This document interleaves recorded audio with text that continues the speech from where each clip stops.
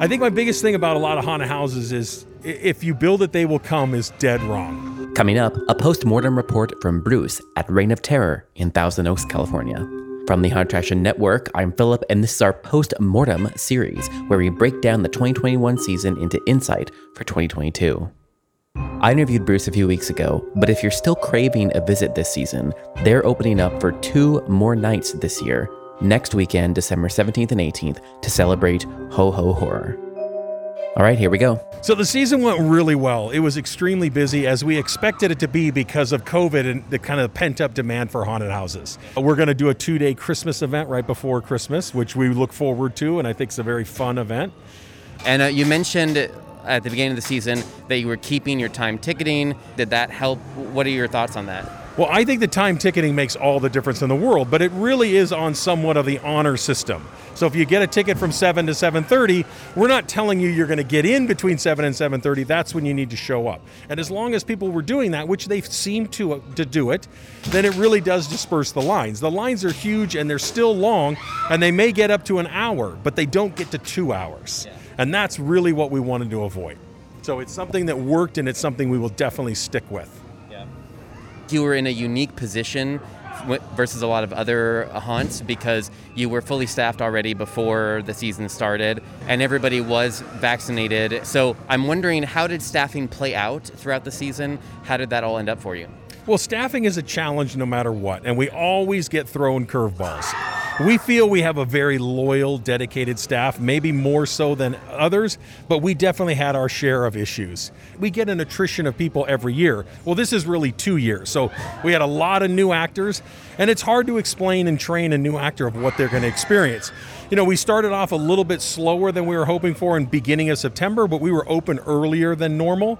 But come October, it was full throttle. And some of the actors, it was a little bit of a challenge for them. I don't think we really got hit as bad as some of the other haunted houses did. And I think it was a national problem. It's the same thing we're seeing in restaurants, in dental offices, or whatever you're doing. I mean, staffing is an issue. But haunted house staffing, I think especially for us, it's a loyal group that's really doing it because they love it. I mean, they're getting paid, but they love it. Because we tell our actors, look, we could never pay you enough for what you do. You got to have the passion and love for it. We've already covered a little bit about the demand being high this season, and of course you were dark for a year, but you mentioned in the first interview that kind of gave you the opportunity to build out and to refine some of the technical elements of the show. So all that in mind, what was the most surprising thing that you dealt with this season? The most surprising thing we dealt with, hands down, was the behavior of the guests coming through. The etiquette of what people are doing now, and especially in the younger crowds, under 18, was very shocking and extremely disappointing. And that is one thing that we really are scratching our heads, and it's really a shame because we build an incredible product and we want people to have a great time, and we expect people that come through are going to have a certain behavior that's going to allow everybody to have a good time. So if you come in and you're obnoxious, you're not only affecting yourself, which you probably don't care, but you're affecting so many people around you.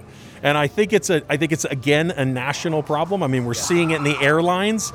We're in Ventura County. We required people to wear masks. I understand some people don't agree with it. We're just following the rules, and the amount of pushback we got was just extremely disappointing. And I hope it's something that's a little short-lived. People were cooped up.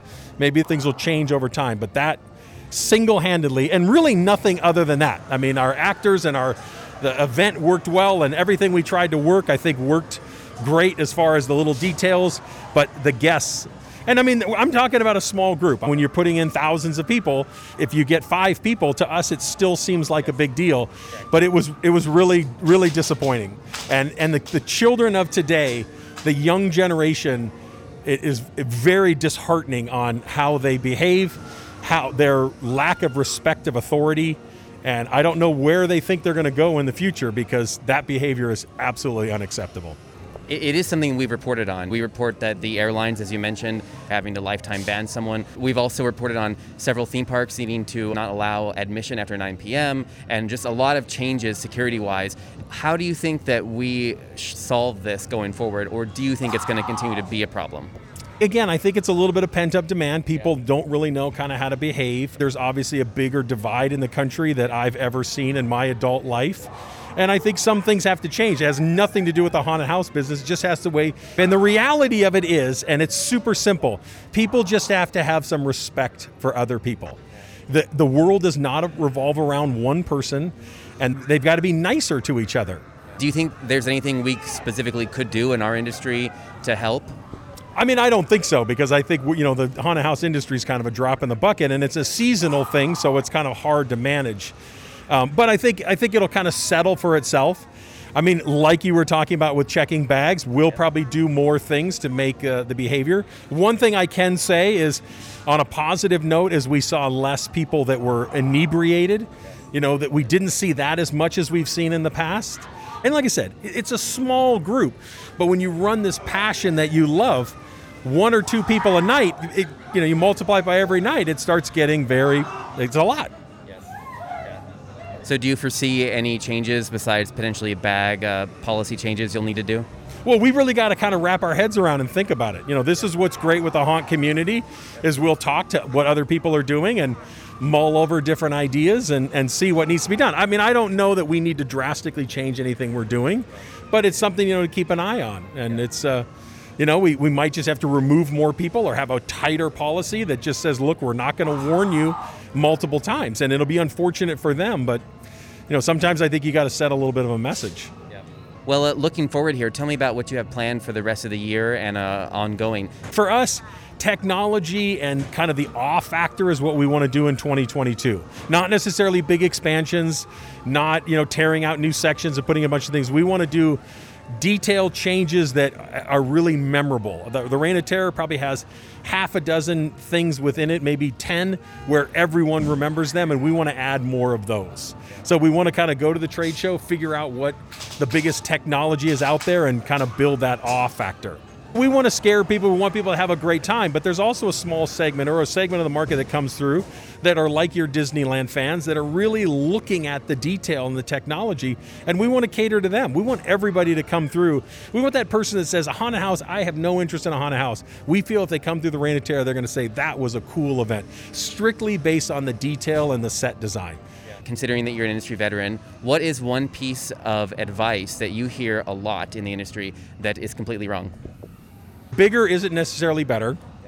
I think you got to be careful about the value of your haunted house and what you're charging. I think that's something that maybe some haunted houses might be kind of pushing the envelope. If you look at your haunted houses in your community and they're all at X price and yours is half the value, that doesn't justify you spending the money.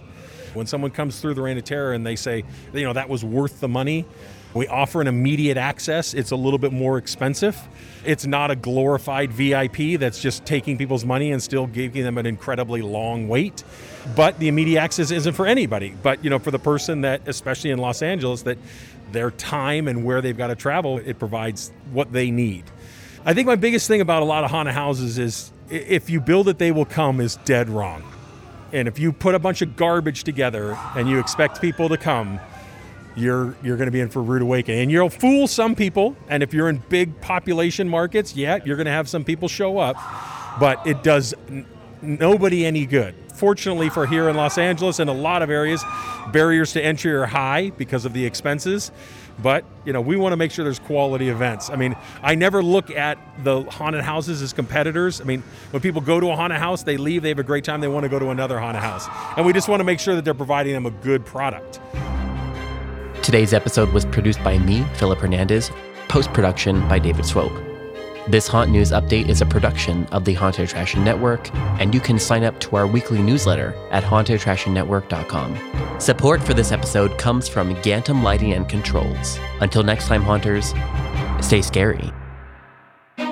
This is a Haunted Attraction Network production.